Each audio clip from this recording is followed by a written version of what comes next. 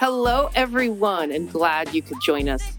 I'm your co-host, Rose Schooler, here with my fellow traveler and friend, Dana Boss. This podcast, Lead Up, focuses on the intersection of leadership and management with real life. Managing a team and leading a group can be super lonely and really demanding at times, and we see you and we celebrate you. So come hang by the virtual water cooler with two very different perspectives on this topic. Mine, a 30-year career at Intel, ending as a corporate VP, and Dana with a long career in management and leadership development in many different industries. So welcome to Lead Up, and thank you for joining us. All right, welcome back, everybody. And we have another segment inspired by the sports world, although it's not technically about sports. At the recent Super Bowl.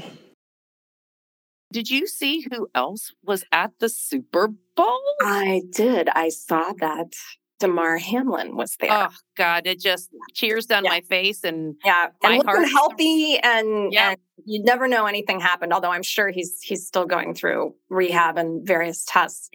For those of you that don't know, Damar Hamlin was the player that collapsed on the field. It was a Buffalo game. He plays for Buffalo, and his heart had stopped. He was in cardiac arrest. And it really made national news. You might have heard of it, and you might have seen these pictures of a massive amount of people on the field trying to save his life.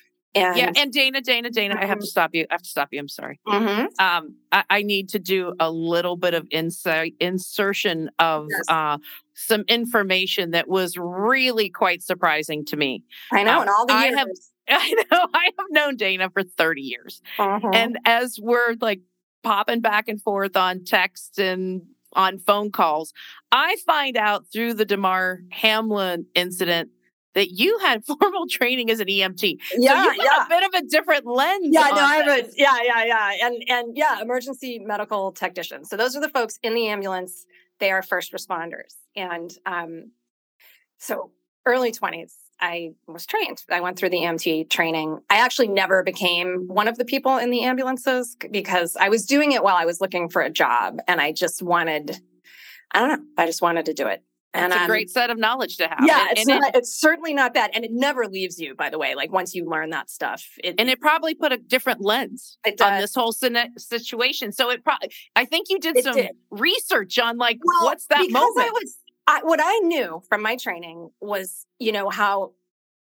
how intricate trying to do something like that is. And I saw the mass amount of people on the field, and you couldn't tell if it was complete chaos down there or if something, And then, because I live in Boston, and I was the next day or maybe the day after, the Boston Globe put out an article saying how they saved Damar Hamlin's life.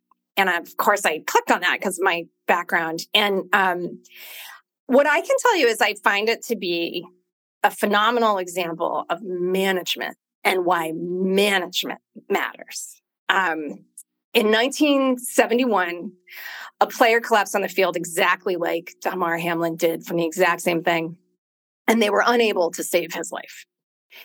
And so a leader in the NFL said, we're never going to be unprepared for something like that ever again. I want to see a protocol in place. And I am sure that leader then assigned it to someone to figure out what's the best way to be prepared. And in situations, obviously in situations where life is on the line, but any situation where there's an incredibly high risk that needs to be managed, you really have to manage it. If someone had just said, folks, be prepared for that next time. And not assigned the responsibility and not ask for follow-up. And not ask for follow-up and all that. So if they'd just done sort of to your mode, Rose, sort of the heart, head, and hands, they just done the heart. We should always be prepared. That wouldn't have gotten you anywhere. So what that all has crystallized into now over the years is before every game, I had no idea. Rose and I love sports and we love football. We've been following it forever. I had no idea this stuff went on. The training groups on both sides, so medical personnel and all the trainer types and equipment people and security people all have a pregame meeting for every game where they scenario plan for different emergencies, including medical emergencies like this one. And this is where it is so tightly managed. I wasn't surprised given my training, but I was surprised in that it's hard to get an organization, particularly two different organizations, like the home team and the thing, working together and clear. And so they go there. First of all, there's an officer in charge, and that person is there to lead and manage the operation. They are to do nothing but give directions. So one is be wicked clear on roles and responsibilities. It's managed so tightly. You two will go open the door. You two will then pick up the stretcher. You guys will then bring it out.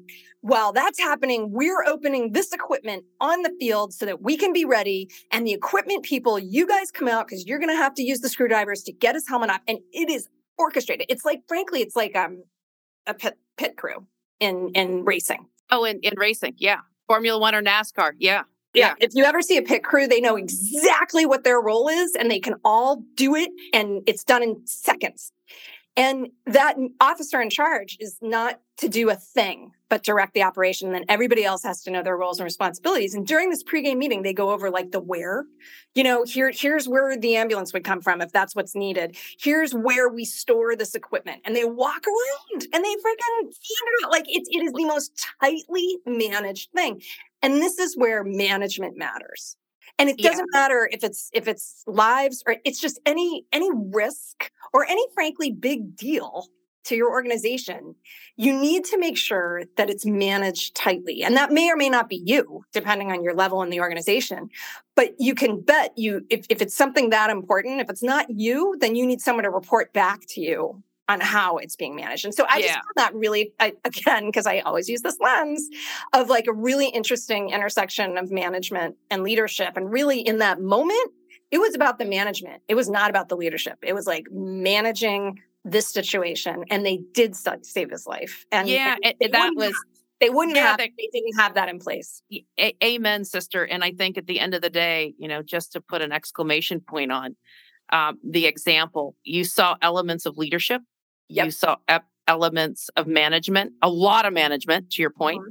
You saw a lot of hands and a lot of head in the planning. But you also saw, my only add is you also saw heart. And let me give you the example of where you saw heart, because this is kind of the part that I was taking just to see what would the leadership do from the heart. Yeah.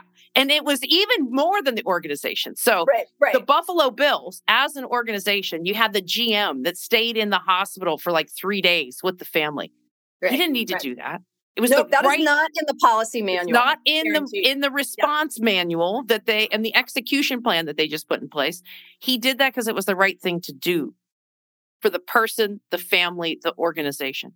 And then there was another little interesting tidbit where the NFL, the Bills ownership, and the Players Association agreed to pay his full year salary versus his injured reserve salary. Now, for those of you that aren't big football fans and you don't read contracts, by the way, I don't know a lot about football contracts. What I do know... I love that you're like, the thing you need to understand about a football contract is that when you're, on the team, on the roster, you get X amount of money, which is a heck of a lot more than when you're on the injured reserve. And here's a family, a young man who is now on the injured reserve. It would have been really easy to just continue to pay him that lower salary. But looking at the environment, looking across the decision makers, whether it's the NFL, the ownership, or the Players Association, they did the right thing that wasn't in the manual, and they paid his entire salary, not his IR salary. So I thought that was a beautiful example of, in this single example, you get head, you get heart, and you get hands. It was awesome. Yeah, totally. And to be clear, Damar is not a superstar franchise player. So his salary is not what some people would imagine a sports person's salary. Yeah, he's on his rookie contract. He's still on his rookie contract. So he's not making a ton of money. So don't be under the illusion that every football player or any pro player is making millions of dollars a year, because they aren't. And it just brings up, Rose, that it's incredibly important from a management perspective to have like policies, procedures, and all those things. Then you've got to bring in the leadership lens, which is what else? How do I fill in the gray space here? Like there's a family that's freaking out and they're not in their home city. He's not at home, and it's like all those leadership moves were so impressive. And the impact that they make on the individual going back, we're going to, when you start talking about successful organizations, people at the foundation, and those are the type of things that really help the people, help the effectiveness, help the human part, the hard part of being a great leader. That harder part. Yeah, that harder part. And it also, of course, the primary impact was on Damar and supporting him.